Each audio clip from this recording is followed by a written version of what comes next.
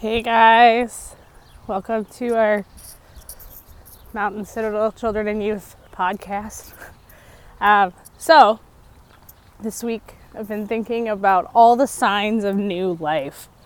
Last weekend we had our children and youth retreat, or our family retreat, and we talked about how this is a season of wilderness where we're kind of in the waiting period for God to do a new thing. We're forgetting about the past and we're waiting for the new thing.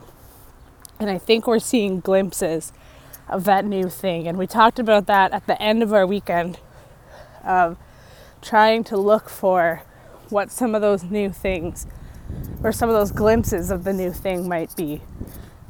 This morning, while I've been out for my walk, I have a community garden that I walk by every day by my house, and it's been kind of overgrown. You know, it's coming out of winter and then things are delayed.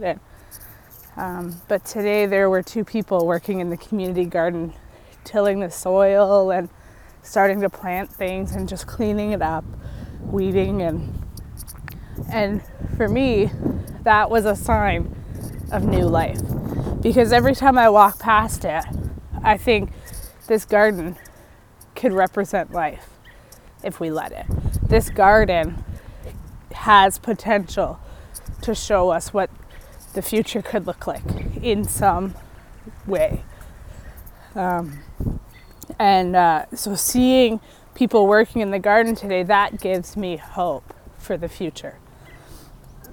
What gives you hope for the future? What glimpses are you seeing of new life, of God's new thing? What are you seeing in your lives or in your world that might be pointing towards what God is doing? That's all I've got. Let me know. What are you seeing that might point to God's new thing? Bye.